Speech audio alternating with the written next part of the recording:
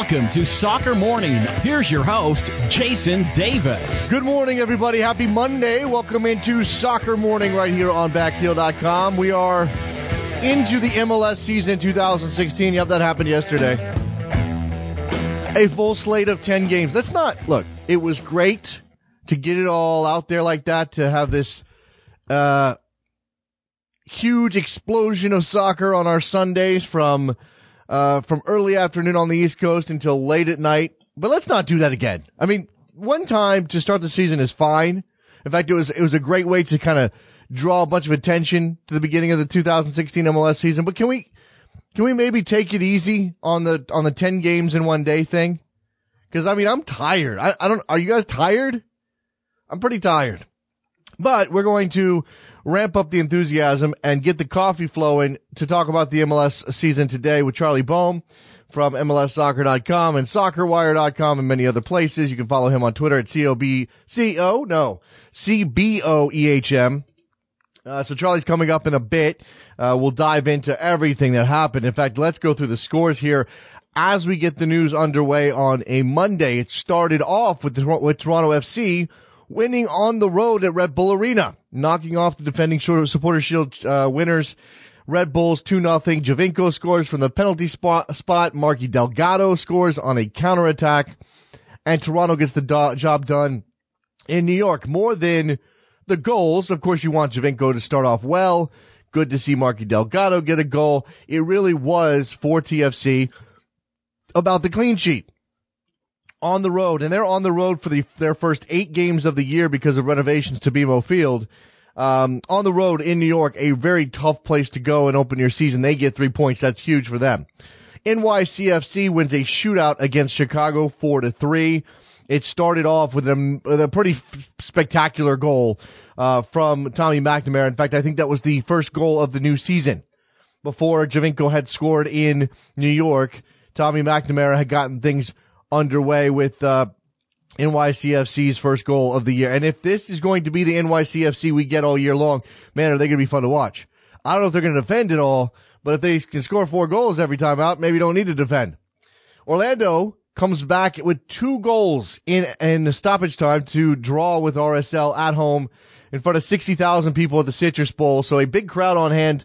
Very disappointed, I imagine, to see their team down into the last couple seconds of the game. And then Kyle Larin scores a goal. Adrian Winter scores a goal. And suddenly it's a point for Orlando in their home opener. San Jose 1-0 over Colorado. That's Chris Wondolowski again. Clever little goal. I heard, did I get to watch much of that game? Again, 10 games, guys. I heard Colorado played relatively well, at least through the midfield, and maintained possession of the ball, but did not obviously come up with a goal to get started there on the road in San Jose. Houston 3, New England 3. Diego Fagundes on fire. Scores a great goal and provides 2 assists as New England comes back twice, I believe, to draw with Houston there at BBVA Compass Stadium. FC Dallas 2-0 over Philadelphia, as you might have expected. Now, the problem for FC Dallas coming out of that game is that Fabian Castillo left on a stretcher. We will keep an eye on the prognosis for Fabian Castillo, who would be a big blow if he is gone for FC Dallas. Portland 2, Columbus 1 in a replay of the MLS Cup final. Obviously, Diego Valeri with a goal, but you also had Federico Higuain getting on his bike and scoring for Columbus, but they could not overcome Fernando Adis getting a winner in Portland. Montreal 3-2 winners over Vancouver in Vancouver. No Didier Drogba, didn't matter. Ignacio Piatti is very, very good. 2 goals for him. Sporting Kansas City 1-0 over Seattle. A pretty soft goal given up by Stephen Fry leads to the loss for Seattle. They also had a red card to O'Neal Fisher that damaged their chances, and they had an injury of their own. Brad Evans, left with what looked to be a shoulder injury late in that match, so he could be a big loss for Seattle as well. And finally, the capper, LA Galaxy played like terribly. I was going to say they played like something, but let's just say they played terribly the first half against DC United. Gave up a goal in the first 5 minutes to Lamar Nagle, come back and win 4-1 over DC for their first 3 points of the year. Great day in MLS yesterday. Should throw this in as part of the MLS news. Colorado executed a trade on the eve of the season, sending allocation money and a first-round draft pick in 2017 to New England for midfielder Jermaine Jones. So Jermaine Jones has a new team. He will miss the first 6 games with that suspension, of course, but we'll see how he works in with the Rapids when he comes back. In the Premier League this weekend, because that happened too, Leicester gives their title dreams a boost with a 1-0 win over Watford, while Arsenal and Spurs play to a 2-2 draw in the North London derby. Arsenal damaged by a 55th minute red card to Francis Coquelin, which obviously changed tactics dramatically. The Foxes now are 5 points up on Spurs, 8 points up on Arsenal with 9 games left. Otherwise in the Premier League, Manchester United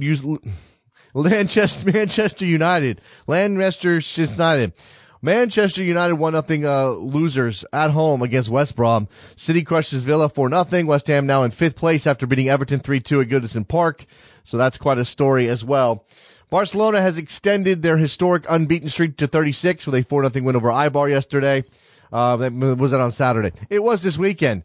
MSN, Messi, Suarez, Neymar scored their 100th combined goal of the season in that game. Watch the highlights of it. Messi is unbelievable. He has now scored 20 goals in 8 consecutive La Liga seasons. First player to ever do that. Barcelona is now 8 points clear of Atletico Madrid at the top of the La Liga table. Nobody is going to catch them. Now it's a matter of whether or not they can do it in the Champions League, which, by the way, resumes this week. I'm looking at the Champions League schedule. Obviously, Barcelona played Arsenal 2 weeks ago, but we've got tomorrow, Wolfsburg and Ghent, and Real Madrid and Roma, and then we've got games Wednesday as well. So looking forward to that. In Germany, Dortmund and Bayern played to an entertaining 0-0 draw, keeping the gap between them 5 points at the top of the Bundesliga standings. Obviously, Bayern Munich holding that 5-point advantage. Meanwhile, Hertha and Schalke maintain their spots in the top 4 for the time being.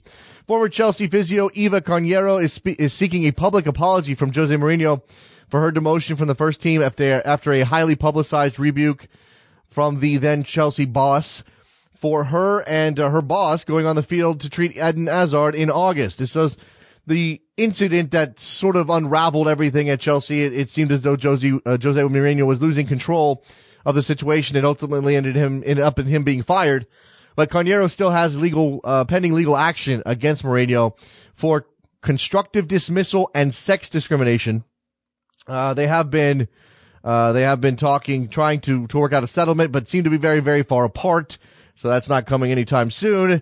So in the meantime, Eva Carneiro looking for her public apology. If no settlement is reached, the case is set for a public tribunal on June 6th, at which all statements must be disclosed and all witnesses, including Mourinho, would be obliged to attend if summoned to give evidence in public. So that could be fun, or just a complete and utter disaster that nobody wants to see. All right, let's take a break. When we come back, we will talk to Charlie Boehm about the 2016 MLS season, which is now underway. Do not go anywhere. A full review coming up. Soccer Morning, Backheel.com.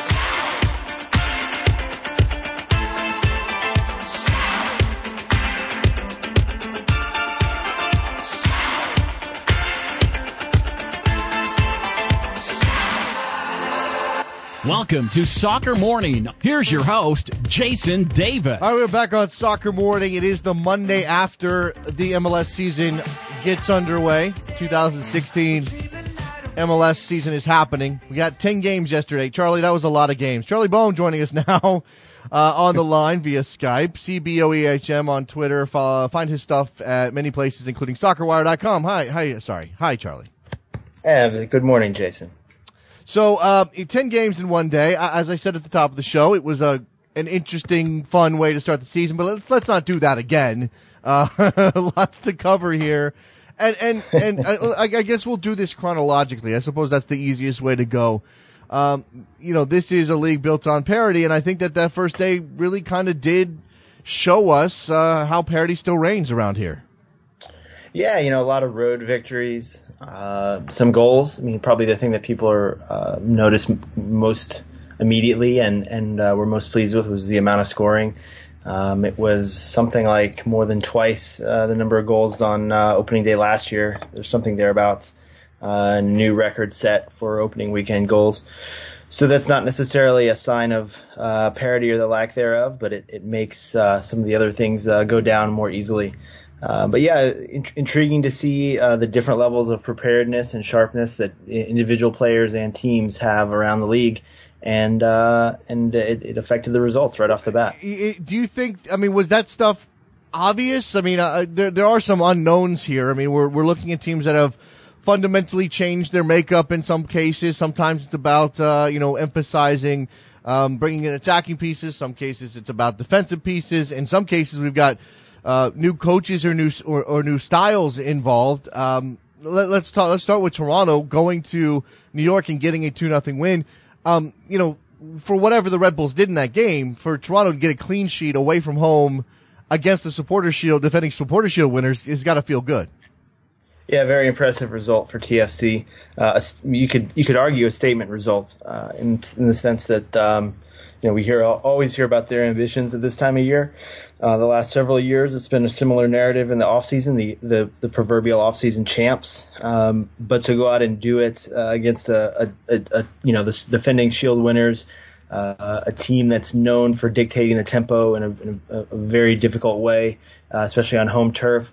It was impressive, really, and they did stoke up a lot of pressure. They surrendered the possession battle, but they weathered and then they countered and got goals where they needed them. So impressive to see also this idea that TFC is going to be able to play different ways in different circumstances and adapt to conditions, because that's been an issue for them in the past. Yep, and they're going to be on the road for 8 straight to start the year, so they need they need to get as many points as they possibly can away from home if they're going to have a chance at improving on their finish last year, which obviously was the first time they made it into the playoffs, but put them in a knockout round game that they lost to Montreal. I'm sure they would like to do better this year, and I've got people picking them to win the East and to maybe even be MLS Cup champions, Charlie. So the bar is pretty high for Toronto. Let's move to the other New York team and talk about NYCFC, because what was intriguing to me about what happened in Bridgeview yesterday was obviously we didn't know what Paunovic and Vieira were necessarily going to put out there. We'd heard some things in the preseason, a high pressing game from the Fire, a more open 4-3-3 from NYCFC, and we ended up with a shootout, Charlie. Yeah. At first it looked like it was going to be a drubbing, a one-sided result, and the Fire found a bit of something late on that able them to close the gap and make it close in the end. But I think probably the dominant thing from that game is just some really awful defending on display. A very open game, which is its own problem, but just 1v1. I mean, Brandon Vincent, the highly prized rookie left back, just got absolutely scorched on one or several occasions, depending on how harsh you want to be. And and good finishing at NYCFC's end. Impressive work from the Colt hero Tommy McNamara, and a semblance of order and structure and clarity that was so often lacking from that team last year. Well, that midfield trio, McNamara, who obviously played well, scored a goal, looked. Added that fun element. Obviously, we got Pirlo in the middle, and then Mix Diskerud, who played pretty well, scored his own goal. How did that work? I mean, if you were going to try to analyze what you saw, depending on how much you saw, Charlie, is this something that can last them the whole year long? I mean, they're going to have to figure out a way to get Lampard on the field, of course, at some point. And maybe that the forward trio is going to change significantly at some point, and Poku and et cetera, et cetera. Yeah, well, there's always going to be selection issues here. This team right now is better without Frank Lampard, it seems. A big part of that is this big question for NYC was how do you play Pirlo alone or nominally alone at the base of midfield and expect not to leak goals like a sieve? And because he's a a very cultured deep lying playmaker, but he doesn't have the type of teeth that you would normally want in an MLS competition. And with Mix, Mix's deployment there is interesting because we don't think of him as a destroyer or a grinder necessarily. But it is actually, he did the job yesterday, although I'm tempted to look at a game like this as a bit of an outlier. But Mix has had to answer this question a lot. The last year or two, it's been a question for him. Well, can you be more than a 10? For example, the national team level. Yeah. Can you add that little extra component to your game that allows you to play more roles in the engine room? And he showed signs of it yesterday. All right, so NYCFC with a big win on the road to start the Patrick Vieira era. As I mentioned, Chicago worth a watch because apparently defense might be a secondary concern, but also because they're going. How much of that, very quickly before we move on, how much of what happened to Chicago was a function of just a poorly implemented press? Yeah, that's true, and the high line and all those sorts of things. We saw it in other games as well. That these are tough to get right off the bat in your first truly competitive outing as a group. And this is a completely new Fire team in so many ways: personnel, leadership, philosophy, all those things. So I'm going to give the Paunovic era a little bit more time. I think sure. I think he has to just look at that result and take away the fact that his team at least didn't get their butts whooped. They found something in them to rally and make it a competitive match. But certainly there's a lot of discontent in Chicago, and others in that city who are frustrated with years of failure are not going to be quite as patient maybe as someone like me. All right, there you go. We're going to try not to judge any team based on one game, Charlie, but it's not really how fans tend to think. Let's go to, speaking of judging teams on one game, RSL up 2-0 going into injury time, and they end up with a draw against Orlando City. This is a little bit of both. I mean, complicity on the part of the RSL defense and playing to the whistle for Orlando City. But if you're Jeff Cassar, you're going to be kicking yourself today. Yeah, it's it hurts. It stings, I'm sure, for them, and especially given they had some heartbreak at the midweek in CONCACAF Champions League play, and then to deal with this really wild game. Though I didn't get to watch all 90 minutes, but what I saw was. Anytime you've got 60,000 plus in the stands, you're going to have a special occasion, and it's going to affect the players on both sides. It's going to affect the overall tone and the refereeing too. I'm not sure if it was great or terrible, but I have a feeling most people's opinions will scant one way or the other there. We had 2 red cards in this one, some really questionable calls and confusing decision making by the refereeing crew. Yeah. So that's certainly just another sort of wild card in the mix for the road side. I mean, in a few weeks' time, I think RSL will look back and shrug their shoulders and feel okay with getting a point out of this occasion. But certainly a road victory would have been very useful for that team given where they're at right now. And I think RSL, the question remains, and it's one that we can't answer today or even next week or next month. The question remains with that team, is the second 11 anywhere near what the first 11 is? I think they can be a cup competitor with the starting lineup they have, but there's a lot of age. There's a lot of tiring legs where, in that system, I don't know if the reserves are going to be able to keep up the same level. All right, there you go. When you talk about MLS, you can't seem to go more than a week without talking about the refereeing. So there it is. And that's going to come up again here later as we get to some of these other games. San Jose 1-0 over Colorado. Chris Wondolowski with the goal. Is the takeaway, hey, San Jose got a home win and Chris Wondolowski scored his 110th goal of his MLS career? Or is the takeaway Colorado actually showed some signs of improvement even if they couldn't get their own tally? Yeah, this Colorado team, I think, has the management, for all their foibles in the past, has made a clear commitment to renewed competitiveness and renewed relevance in a number of different contexts. When you're building a team over or substantially remodeling your team, typically you build from the back. And you want to create a solid foundation on which you can hope and be relatively confident that you're not going to concede many goals, and then you try and and add the flourishes in the attacking third. So from that sense, I think Mastroeni and company in Colorado have to be cautiously optimistic after this. There's still a lot of work ahead, but Gashi, their new designated player, shows some flashes of stuff. The Quakes probably showed us what we would have expected from them on opening day, which is that this is a Dom Kinnear team with a classic MLS goal scorer up top. They're going to grind. They're going to make things difficult for you. They flood the midfield at times, and there's always the menace of Wando up top, able to put one away, and that's what he did there. And I think they'll snatch a lot of points in this method over the course of 2016. Old school MLS, Houston, formerly Dom Kinnear's team, 3-3 against New England. Star of that particular show, Diego Fagundes, or, excuse me, my voice doesn't want to cooperate, Charlie, or do you go beyond that? Yeah, well, Fagundes was great, scored a goal of the year candidate 3 or so minutes in, and then he also had a role in both the other two Revs goals. So he was great, and I think Lee Wen was also pleasing to the eye and striking to me. A guy who's clearly bearing the positive benefits of the U.S. national team camp right now. He's sharp. He was clean on the ball for the most part in a way that many of his teammates and opponents were not. There was a lot of rust in this game. You can say there was rust all around opening day, inevitably. But talk about Dom Kinnear teams. His old team in Houston looks very little like it once did right now. This is a really open game, probably more open than either coach would have liked. A lot of transitions, a lot of end-to-end play. Scruffy in midfield in terms of the build-up play and turnovers there, but fun to watch. And both teams could have come away from this with a full 3 points and probably have reasons to feel disappointed that they didn't. I think there were 2 or 3 different lead changes as well.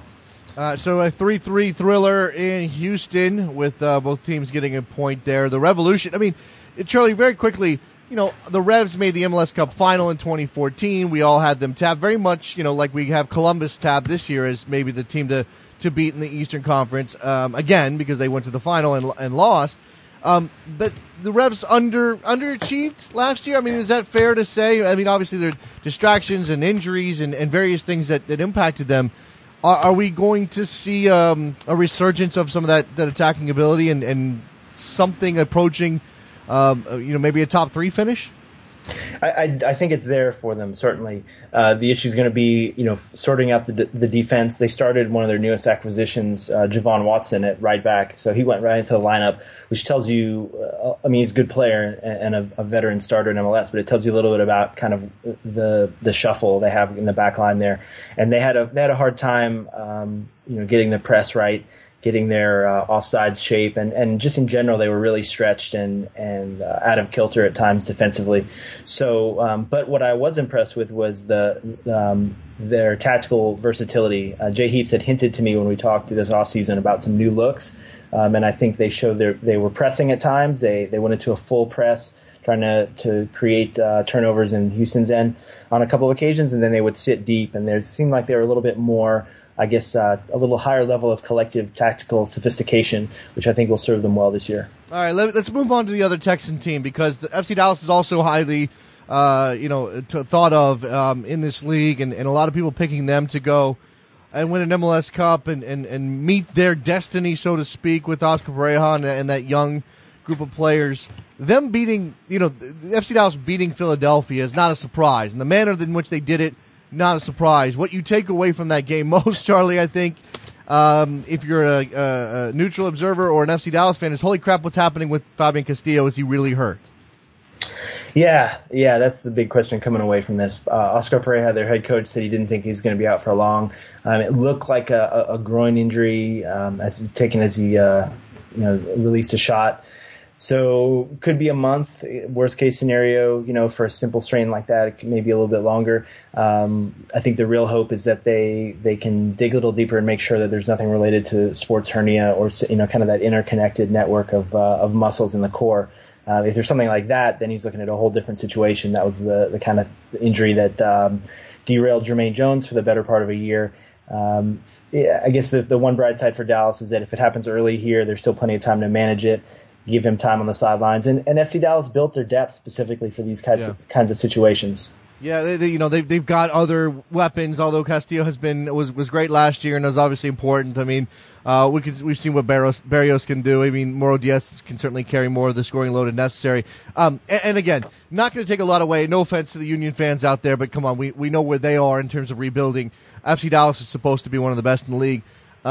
What other takeaways are there? I mean, again, they sort of did it FC Dallas style, and that just means we move on here expecting to see more of the same. Well, the Union tried out a high line against Dallas at Dallas, which in retrospect was maybe not the wisest move. You've got the kind of wheels that FCD has. And if you're going to press and try and compact space and leave a bunch of room in behind your back four, you'd better know exactly what you're doing. And very few defenses know exactly what they're doing on opening day in MLS. So that was one where Curtin got it wrong, and I think he admitted as much afterwards. The Union, again, it's a small sample size here. That's a very, very tough opening day matchup for them. I think they have a couple of really tough matches in the opening stretch here, but I think in a month's time we'll be able to say more clearly, and Curtin will have learned more about his team by then. But I'm not quite down on him just yet. Maybe we just focus on. They were missing some players. I mean, Philadelphia came in banged up, which you never want to do to start the season. But maybe the silver lining is that Andre Blake played well, and they have a keeper, and maybe we can stop making jokes about the Union and their keepers. Maybe? I don't know. Yeah, let's do that. I'm ready to move on from that, and I think millions of others are as well. Okay, there you go. No more keeper jokes for the Philadelphia Union. There, you heard it here first. All right, the rematch of the 2015 MLS Cup Final, Portland Timbers, Columbus Crew. I mean, what a game, and what a collection of goals, Charlie. Yeah, Pipa Higuain produced a moment of magic with a really inventive, painfully difficult looking overhead kick to put Crew SC on the board there, and it looked as though they were going to be able to take points away from Portland. It was an end-to-end game, a lot of flow to it, but Crew SC were sharp. I mean, these are the two teams that have had the shortest offseason break of anyone. And you could see that. I think you could see there was a lot of continuity also. Yeah. And these two teams know what they're about, and they put on a good show. It's just Portland, I think, has the ability to finally they have this ability to make use of that great home field advantage they have. The fans and the team are now so kind of in sync there at Providence Park. I think they've multiplied what was already a pretty substantial home field advantage. One of the things coming into the year for Portland was after winning the title, they said goodbye to Jorge Villafana and to Rodney Wallace, and the question was, can they replace those guys, especially considering they both played on the same flank, Charlie? Did you see anything that might indicate how well they're going to be able to move on from those two players? Well, there's plenty of talent there on the wings now. They've got Asprilla and Milano, who were are fantastic players. Who I think the end goal for Portland is to sell them on eventually at a profit, and they still may do that. But those guys they show these moments of world class ability, and then there's times when they don't seem like they're really in step with the rest of the squad or not making good decisions. I thought it was funny. Somebody was saying Asprilla was taking people on as if that world-class goal he scored in the playoffs to help send the Timbers through to MLS Cup maybe is still on his mind. Yeah. I don't know that he's capable at this stage of pulling one of those out in every 90 minutes. But he and especially I think personality-wise, he's got to find that right balance between the personality, the cockiness that you need to play that position to at a high level with the good decision making that the system asks from him. So, and then Milano again, it's not certain to me whether that's his ideal tasking there in that role in that formation, but he's coming to grips with it. And I think again, someone who needs a bigger sample size this season to see where he's really at. The Timbers, like as you said, continuity matters. Obviously, the Timbers are a confident bunch, having won the title. And again, lots of people picking Columbus. In fact, I have them coming out of the East. So, if did you see anything from Crew SC that would indicate that they're not a favorite for any reason? Again, small sample size, but just out of the blocks here, Charlie. Yeah, I think I picked them to win the Shield. So I think that the question for them is going to be the consistency. They were fairly consistent last year. They rarely lost. I think they only lost 2 games or more in a row on one occasion. So we'll have to see. But because of their style, because of the comfort with the ball, they're always going to be able to compete for road points in a way that many other teams can't or don't. The issue there, though, is again exploiting that comfort with the ball and that adherence and devotion to possession. Crew do leave spaces in behind. They acknowledge that they leave those spaces in behind, especially when their fullbacks advance. And on a bad day, they get torn apart in that manner. So I think we'll be looking to the further maturation of Will Trapp, as another one of those guys who's going to have to deal with those kind of problems in the flow of play and deal with them. So another one where a couple of individuals I think are going to have a big effect on that process. And also Sauro, really influential center back for them. Didn't have the greatest of games yesterday, but over the course of the season, you expect him to be a best 11 player. Okay. Vancouver hosting Montreal, losing 3-2. Ignacio Piatti picking up the slack because Didier Drogba is not going to play on turf this year, Charlie. That's that was the dominant storyline coming in for Montreal, and I suppose getting a win on the road in Vancouver, again a very good team in Vancouver, is good news for Montreal. Yeah, and this is a team that didn't look like they were missing their star player and their most charismatic leader by any means. Damo Duro stepped into that lone striker spot, and position that he's looked not entirely comfortable or effective in the past, in the pre-Drogba days, but he did a pretty good job with it, and really impressive sort of understanding has already been struck up between Harry Shipp, who's just been in town for a month or so, and Piatti. Piatti scored maybe the best goal of the weekend, which is saying something. There were a lot of great strikes across the league, and they were comfortable on the ball. There was imagination, there was confidence. They were able to absorb some pressure from the Whitecaps, tune out a sellout crowd, and get a result really and very really comfortable down the stretch. I was pleasantly surprised by this Impact performance. All right, so and on the other side of things, I mean, I think Vancouver will be okay, but the problem with that they seem to have more than any other, Charlie, is being good at home. I don't get that. Yeah, hopefully I've been waiting to see maybe when you have parity, right? This and we all know MLS is obsessed with parity. Home and road, is sort of interacts differently, and teams show their form or their quality or their lack thereof in that way. So I was a little surprised to see the number of road victories this week. I don't know if that's going to continue.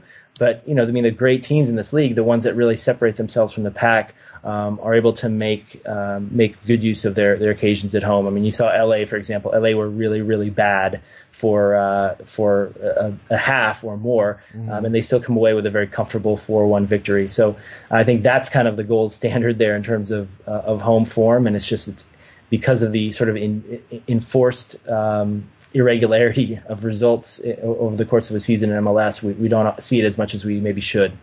All right, so we'll come to that game in a second, but there's one more to squeeze in before we get to LA and DC United, and that's Seattle hosting Sporting Kansas City, another road winner, and on a very soft goal. And I mean, so much there. The red card to O'Neal Fisher obviously changed the game, Charlie. I suppose we could throw Brad Evans into the mix, although that wasn't necessarily part of what happened to Seattle. What did you take from this one? Yeah, a real howler. There's no way to call it anything but that from some Stefan Frei. And I think there's a fair amount of debate about the Fisher red card, but the guy went in with 2 feet. When you go in with 2 feet in that way, no matter what illusion may be created by this individual circumstances of the play, you're not in control. And it's already been stressed as a point of emphasis for the referees this year. So no surprise to see that card, in my opinion. And Seattle's got to be really, really frustrated because they worked very hard with 10 men. They probably should have come away with a point, but then they have another individual letdown where Frei lets one squeak through from distance. And great result for KC, a real confidence builder for a team that's got a few questions to answer and has.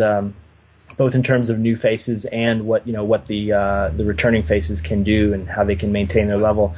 For Seattle, we're still looking at a team in transition here with a lot of new people in influential positions, and I think the 4-3-3 shape While we look at it as, hey, you got 3 good strikers, get 3 good strikers on the field, right, as opposed to a 4-4-2. The problem is there's so much more to it than that. The defensive rotations, the shape, there's all work to be done there. And I'm still not sure also that Jordan Morris is really entirely comfortable or most effective out there in a wide right role in that shape. Well, again, small sample size, and then one thing that we obviously have to note for Kansas City is that they didn't have Benny Feilhaber on the field. Also, Brad Davis not available. Could have been his sporting debut at some point last night. So when you consider the way Sporting typically plays with Benny, and this is a depth issue, right? I mean, not a lot of teams are going to have a replacement for Benny Feilhaber. I don't care who you are. Mm-hmm. How do they manage that? I mean, they get a win yesterday. I guess it doesn't matter. You don't look 3 points on the road in the mouth in the MLS, but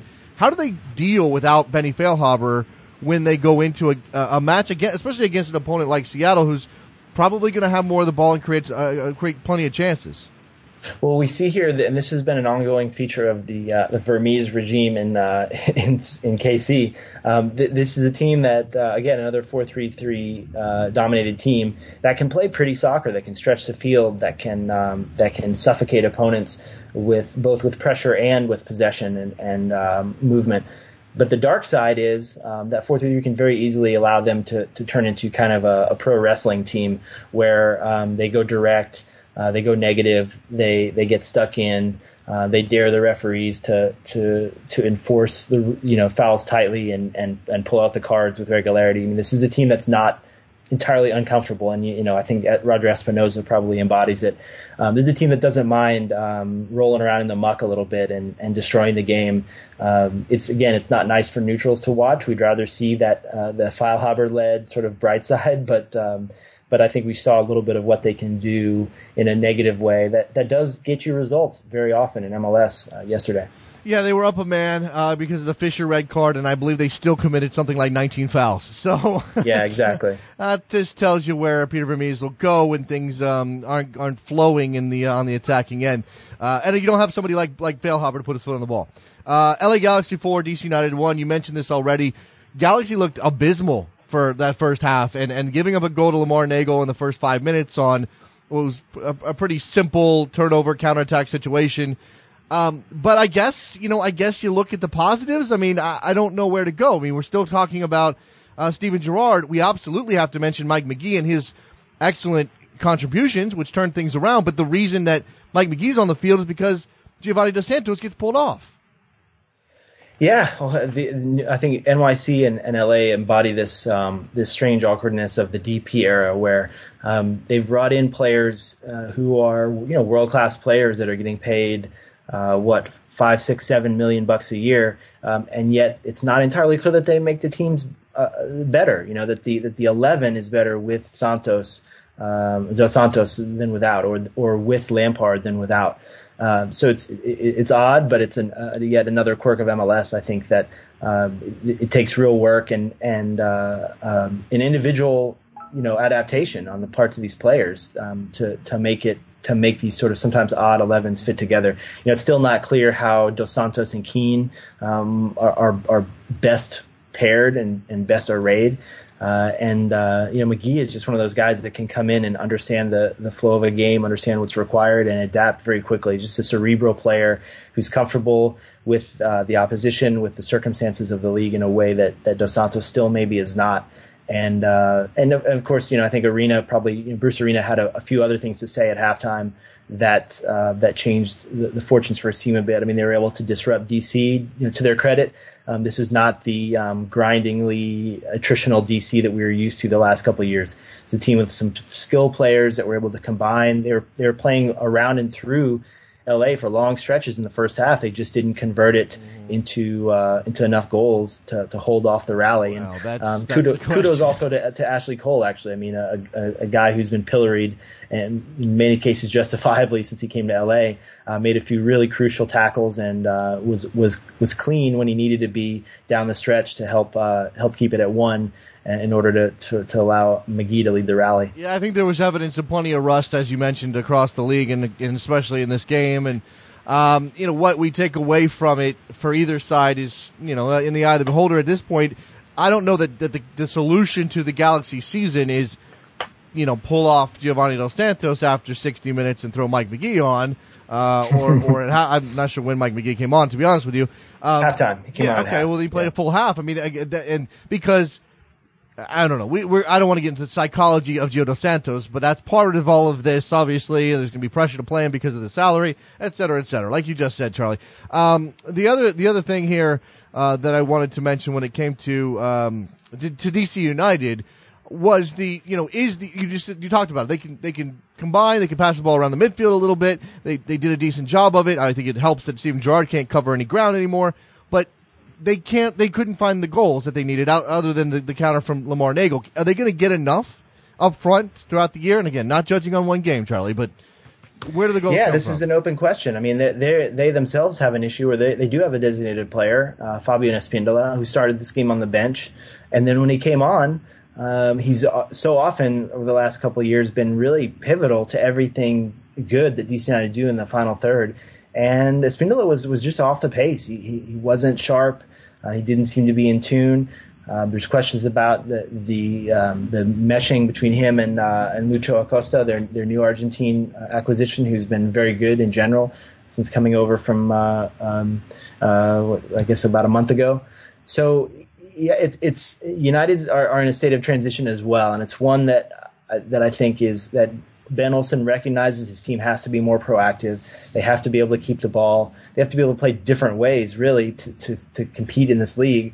But that transition away from something fairly simple and down and dirty to something more complex is not an easy one necessarily. And they still don't know what their best 11 is either. I mean, they've got a huge hole at the base of midfield with Perry Kitchen. Yep. Another one of their highest paid players, Halsey, the Finnish international, didn't even dress yesterday.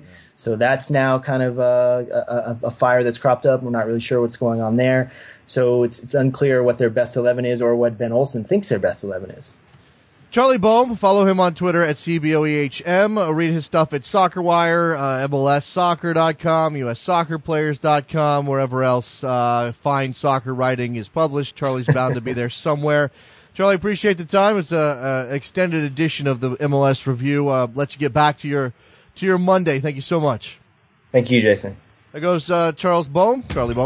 Let's take a break. We'll come back. Phone lines will be open. We talk MLS weekend. We can talk Cuauhtémoc Blanco's final game at Estadio Azteca. We can talk about the Premier League weekend, the Bundesliga, whatever is on your mind. Soccer Morning, Backheel.com.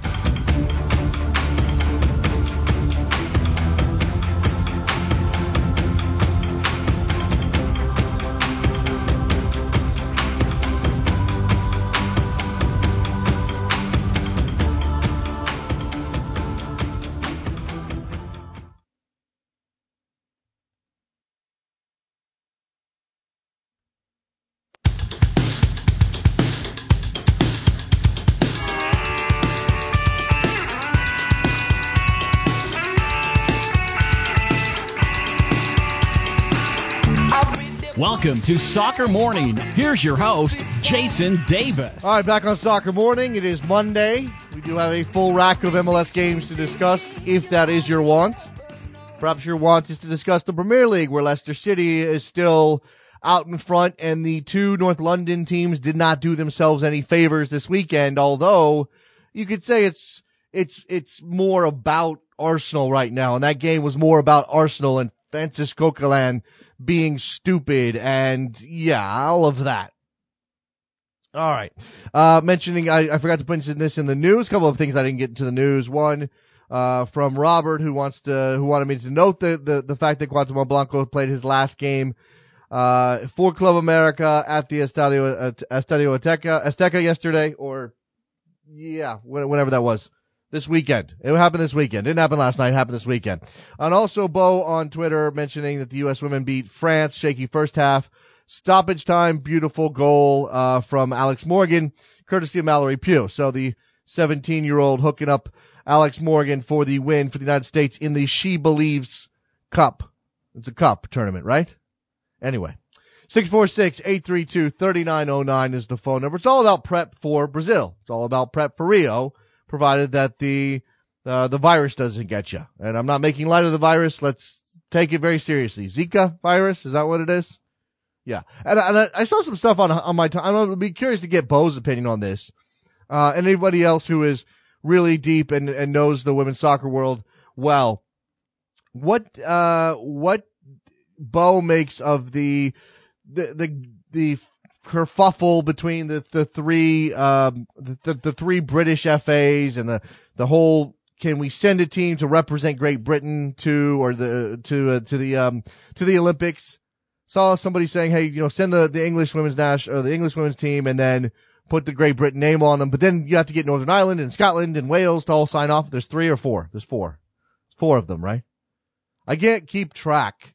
They're all on the board of the IFAB. That's what I know.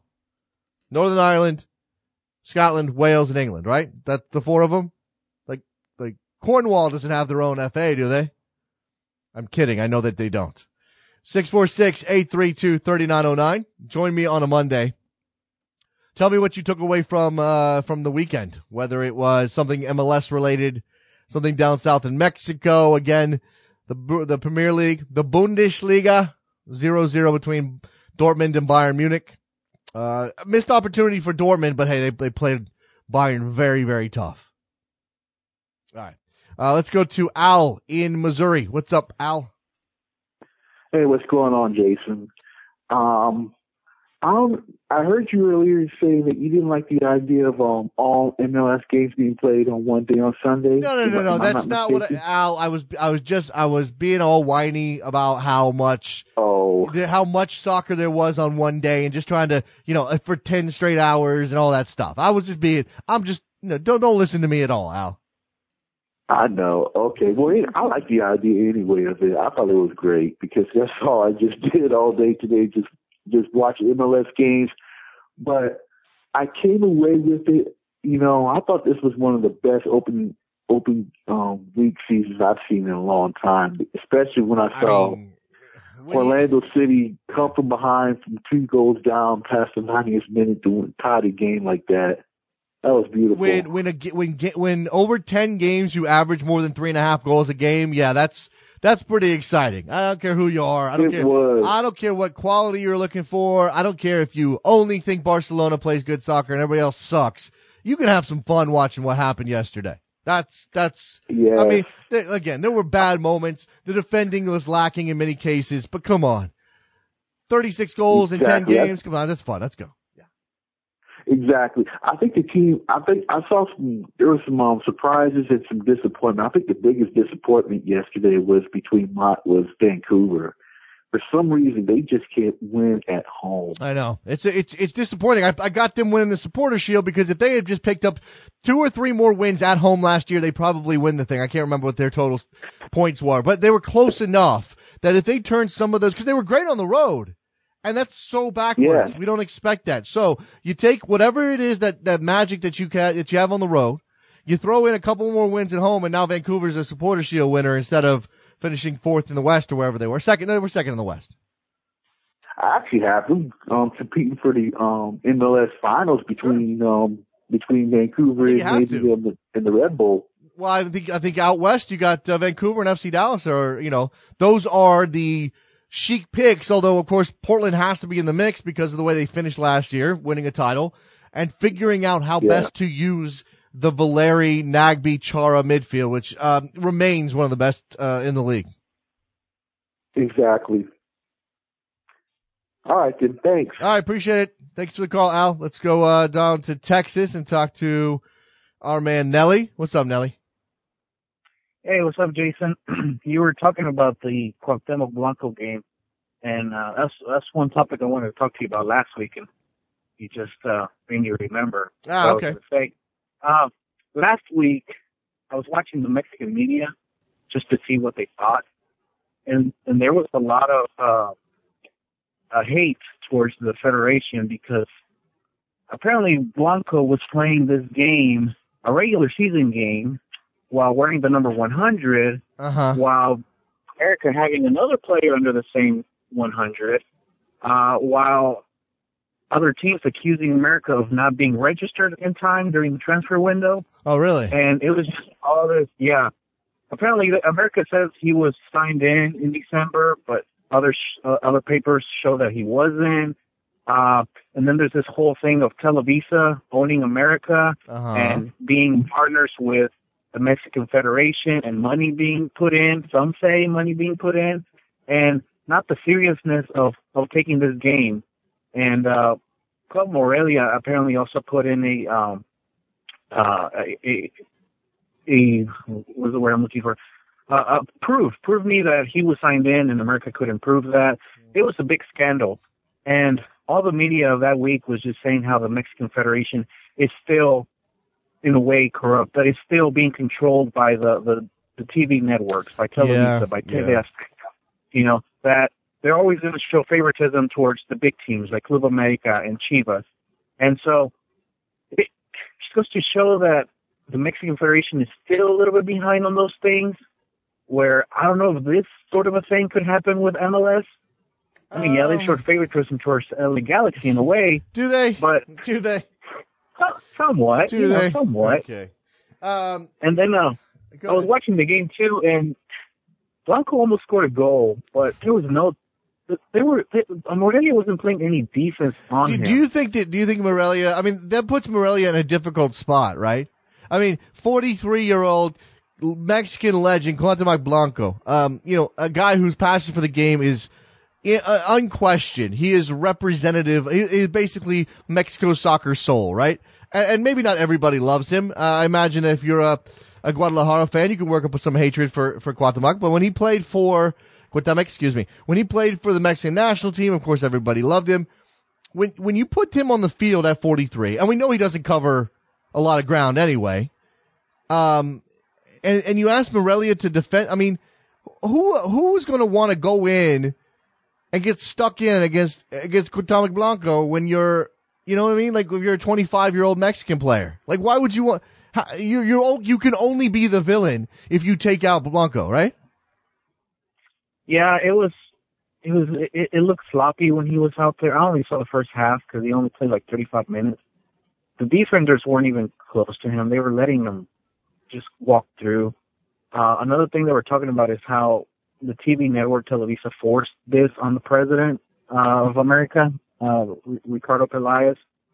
And that's all they were talking about last week, how the Mexican Federation is so behind on things like that, allowing this player to play on a regular season game. Yeah. Now, it would have been an honor for him to play on another game, like a friendly game against Barcelona.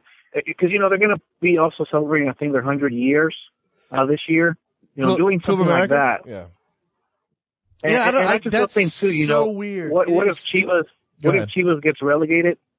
The Federation is going to step in some way to help them not get relegated. Well, yeah, we'll see. I mean, I don't think Jorge Vergara has a whole lot of friends, but of course he is a powerful guy. Thanks for the call, Nelly. I'm going to move on, man.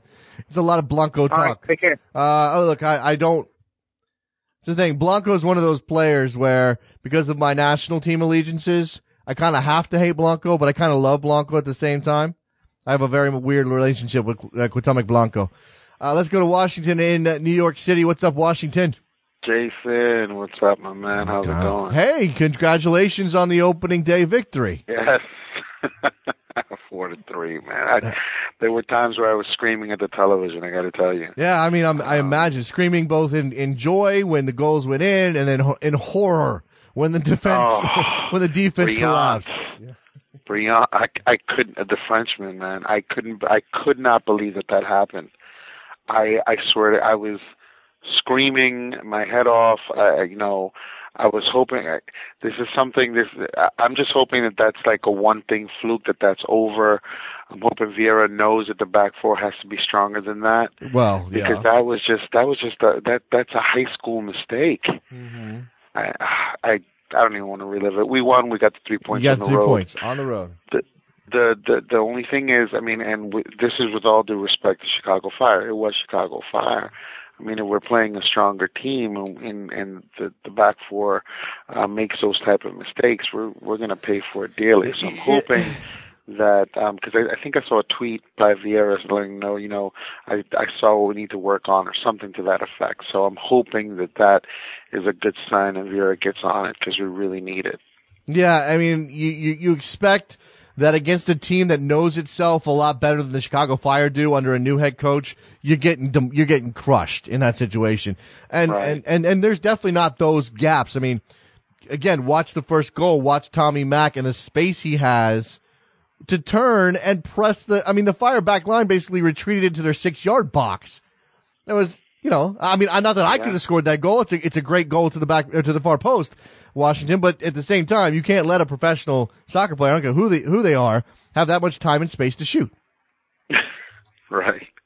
One other thing I wanted to bring up is, I'm just wondering what your take is on people like, I have nothing against, I hate to put it this way, but older players, right?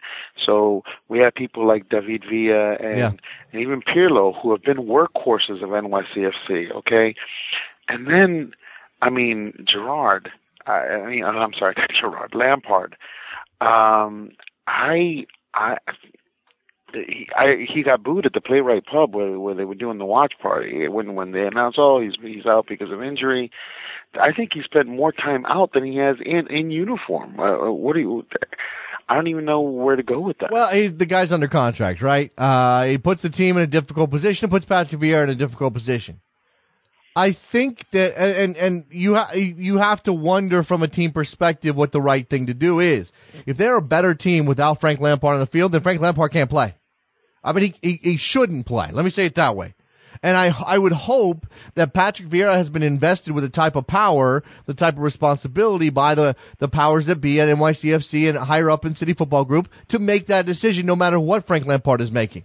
Because if Frank Lampard prevents NYCFC from winning games, you fire Jason Kreis because you didn't make the playoffs. If Patrick Vieira says we're a better team without Frank Lampard on the field, you let him make that decision. But then you do have that problem. Now you've got a situation where the fans are going to be $1 on the bench. That's right. And this is not a league where you can justify that sort of expense sitting there not playing. Yeah. Well, anyway, like I said, we got our 3 points. I hope it's a sign of better things to come, and I'm going to be at Yankee Stadium next Saturday. All right, there you go. Washington up in New York, next man. Next week, I'll be all horse. By the way, Washington, this is not your fault. I don't think it's connected to you in any stretch. I don't want to put this on NYCFC fans in general, but please explain to me why I saw a photo of a group of fans with a banner that said something like, I don't know, whatever their name was as their supporters group. It wasn't it wasn't the third rail, it wasn't one of the ones I know, and it said against modern football. How does that make any sense in an NYCFC context? Unless the damn thing was photoshopped, Washington. It just, what is that? I didn't see it. I don't know what picture you're talking about. I'm going to go find this picture. I bet you Trevor saw it somewhere. I'm going to go find this picture because it's amazing that there's these guys and where, I don't know, whatever. I'll find the picture. Washington, thanks for the call, man.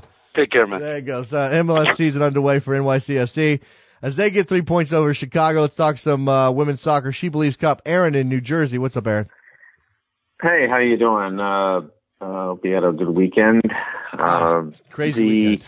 I wanted to just talk about the Der Klassik, which was, I think, pretty awesome. And it's probably pretty easy to miss because the way Fox kind of moves coverage dynamically around all their stations, and you have to kind of hunt for things. But it was a pretty amazing match. And then also I just wanted to talk about the She Believes Cup, which I'm just kind of surprised just isn't getting more coverage by just kind of more of the mainstream, sports media, and then obviously, some of the soccer media, because obviously it's basically like a World Cup semifinal, between, Germany, France, US, and England. I'm just kind of surprised at just the whole approach that both US soccer and I'd say even the media has taken when it comes to this. I mean, they're playing like Wednesday night, US versus Germany. It's like on ESPN 10. Well, what do you, I mean, I guess what are the alternatives, Aaron? I mean, this is a new tournament. Obviously, U.S. Soccer decided they wanted to bring something in-house. You can call it a money grab if you want, but it's fine. They attracted the best teams in the world, or some of them anyway, while the Algarve Cup still goes on in Portugal, by the way. Yep. It is on television. maybe it is under the radar in part because it's a friendly tournament. The U.S. women play a lot of games. I mean, how do you make it stand out? Well, two things. This is something about, women's football in general. I've, noticed over the years is that when the best teams play, it ain't much of a friendly. They play hard. It's not a cheese-friendly match when U.S. plays Germany or France plays Germany. They're playing for, their, in some ways, their preparation. And because of how stratified women's football is, you don't get a chance that often to play the best. You play a lot of kind of, tier 3 preseason matches when you're, one of the 5 or 7 powers. And, when you get a chance to kind of bang with some of the, the real monsters out there, they take advantage of it. I don't know, Aaron, I don't know if there was a better place on the schedule for this, but Bo is pointing out on Twitter that, right now is tough. MLS getting underway, at least from a soccer perspective. You do have, you have other sports. College basketball is getting to its crunch time. There's for what that's worth, spring training is going on and taking away some attention. There's always NFL stuff in the air. Peyton Manning just retired. How do you do that? Well, number one, the way they kind of, they put it in, Florida and Tennessee, which I think is fine, but then they didn't really kind of link it or tie it to anything. And if it's a money grab, let's be clear, the women's team from a return on investment is absolutely the best money grab the federation has. The amount of dollars they spend and what they get back is, it's not even comparable to what they get from the men's game. And so, if you're going to do a money grab, then you do an effective money grab. You don't put the final of the last match on ESPN3. Well, yeah, but that's that's not U.S. Soccer's call. That's what I'm saying. That they can only work with what's available. And again, not that college basketball's tournament season is driving every conversation or even relevant in a soccer context, but it is, as Bo points out, again, eating up all of those broadcast windows. We've got to put the MAC Conference Championship on television. We've got to put the Southwestern East North American Atlantic Conference Championship on television. No, and I would agree that when you look at some of the choices, and it was the same reason why, you had, Der Classique on Saturday on FX. Right. Instead of on regular Fox, or, which was weird to me, on Fox 1, 2, or 3 when they were showing replays. There's no Fox. Understand. There's no Fox Sports 3, Aaron. Don't make things up. That doesn't exist. That's not. No. Fox Sports. There's Fox Sports 1, Fox Sports 2, and that's the third Fox channel. Right. So Fox Sports 2. The 419 on Time Warner up here. My whole point is that you just didn't have, I think, a really smart approach to scheduling, which I think is really kind of something that you have in some of the networks, is they don't really get how to get good schedules together. I'm not going to disagree with that. Well, I'm not going to disagree with that. I just, coming back to the Bundesliga thing very quickly here, Aaron. I'll pick your brain before I have to shut the show down. There's this notion out there, and I've seen this from several people that I guess what it is it anger or upset or just there's another word that my brain just does not want to pull up. People are offended that the Bundesliga doesn't do better on television, and I'm mildly confused by this. Yeah, it's a great league. There's no doubting that. This notion that just because the soccer is good, the product will do well, misses so much about what's true in modern sports broadcasting, not just American context, or not just in an American sphere, but around the world. The reason that and I want to go diving into this pool again, but the reason we're talking about the Super League isn't because those people in Asia care necessarily about the legacy and you know the quality of the league. They care about the bright lights and the shiny packaging.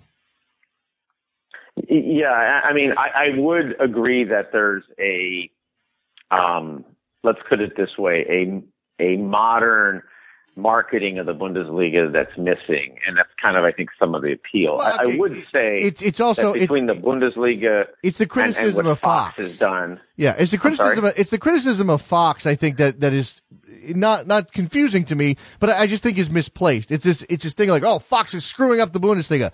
Well, wait a second, hold on. This is this is the first year that they've got a real national television partner in the United States, and I don't know. I mean, I guess there needs to be some understanding that this isn't going to be they're not going to put the game on him in their best window on a Saturday afternoon on Fox proper. That isn't business wise. That's like, that's a huge risk on there. I'm sorry. I don't even know why I went on this time. I mean, the only thing I would say is that I think, they both believed if they just, kind of launched something, they were going to get some EPL kind of, spillover. And that's obviously pretty clear that wasn't going to happen. But at the same time, I would say that there's huge, kind of opportunities, in special markets and special channels that they're not necessarily taking advantage of. There's obviously a love of Bayer Leverkusen by a certain segment of the population because they have a few players that are doing both really well and appeal. And obviously Bayern and Dortmund have, a slew of hard hitting type players that they can obviously, kind of broadcast a little better. And then I would also say they can just build campaigns. I mean, people forget that the Premier League kind of, earned its way into, 500,000 to 1 million people watching, depends on the match, in some cases more. And I don't think you get that just by showing, random scheduled matches that you haven't kind of pre-gamed, preempted, kind of, in some ways kind of rolled out. And I would say the real test is going to be next year and the year after. And that's going to determine if Fox stays with the Bundesliga, or in some ways it goes to where I think it could have a natural home, which is being sports. And I think, that's place like that. Well, where, okay. Again, I mean, from a Bundesliga perspective, even if the contract is a lesser contract, if you have an eye on becoming something akin to the Premier League, at least in terms of success in this market, you can't go to beIN Sport. You can't. You have to stay on Fox. You have to stay with the broadcaster that has a legitimate share of the homes. I mean, I don't know. I would agree, but only if Fox is committed to doing it, primarily because I do think there's a huge, and if you kind of know the Mexican market, the Bundesliga has always been a solid, let's call it, second to third and a half place league in Mexicans' hearts because of all kinds of historical reasons. And I would just say that, if Fox isn't really committed to it, and that's where I'm saying you give them another year, and I'd say probably a third year, but if you get the same results, no one's really putting any money, and it's not even just money. They're not putting kind of their ability to kind of, innovate, behind this, when they broadcast, they're not doing good pregame and postgame shows. They're not, it's not hokey. And because if it stays that way, you're going to get 50,000 people watching it, and that's it. Mm-hmm. And then it just becomes filler. Mm-hmm. And then they're not going to raise any money in it. And then eventually it's going to get sold to somebody else. I mean, to be really honest, at some point, Univision's. Sorry? At some point, I gotta let you go, Aaron. But at some point, we are talking about saturation. I mean, we're talking about oversaturation, and there being it's a great point you bring up. Actually, more room. I mean, I just can't. Here's the thing. I love that we have all of these options, but there's only so much soccer that this market can take before people start going, well, I got to pick something. And you know what happens? You get a herd mentality. And if the Premier League is more accessible and there's a cultural connection between the U.S. and England, that's going to drive interest there in a way that goes beyond the soccer, beyond soccer and that element. You bring up a great point, which I know you got to run, but it's the fact that, and I was thinking about this just really in the last week or two is just we are reaching this kind of massive, like binary switch from almost nothing available to kind of everything available. If you go anywhere else in the world, you just don't get actually this much football available this cheaply. Basically, if you subscribe to any one of the decent providers and buy one of their sports packages for $20 a month, you kind of get like 10, 15 leagues, and you're not paying like one-off per league like you do in most other countries. No. And fancy satellite providers and all that stuff, which kind of keeps you, honed in. Yeah. And I totally agree that you do run into this fundamental problem where 3, 4, 5 networks that are kind of broadcasting everything. Yeah, I have a theory too. Again, we live in a consumer society. You give the people what they want, but I have this theory or this inkling of a theory that I haven't really fleshed out. That is, because the soccer is so available and because it comes from so many different places with so many different influences coming down on American soccer, it makes it harder, not easier, harder for American soccer to develop. And it's, it's shades of gray, and you could have a discussion over whether or not the word harder even applies, but it definitely changes the nature of development of an independent and wholly contained soccer culture in our country. Period. And, I'll stop and you're totally right. The one thing I would say is that MLS, I think this year has a great chance to really take a leap, because I think the effort that the major broadcasters are putting in is very different this year than it was in prior years. We shall see. And you just see it. Aaron, I'm sorry to cut you off, man. It's a great discussion as always. Got to run. Thank you. There goes Aaron in Jersey. Always a good call. Thank you to Washington. Aaron, Nelly, Al. Thank you to Charlie Boehm for his contributions today on the MLS season getting underway yesterday. 10 games, man. Wow. Now, if you thought we didn't give enough attention to any one of those particular games, make sure you check out SiriusXM, FC Channel 85. That's where we'll do it more in depth, et cetera, et cetera. Thanks again. We'll see you tomorrow. Bye.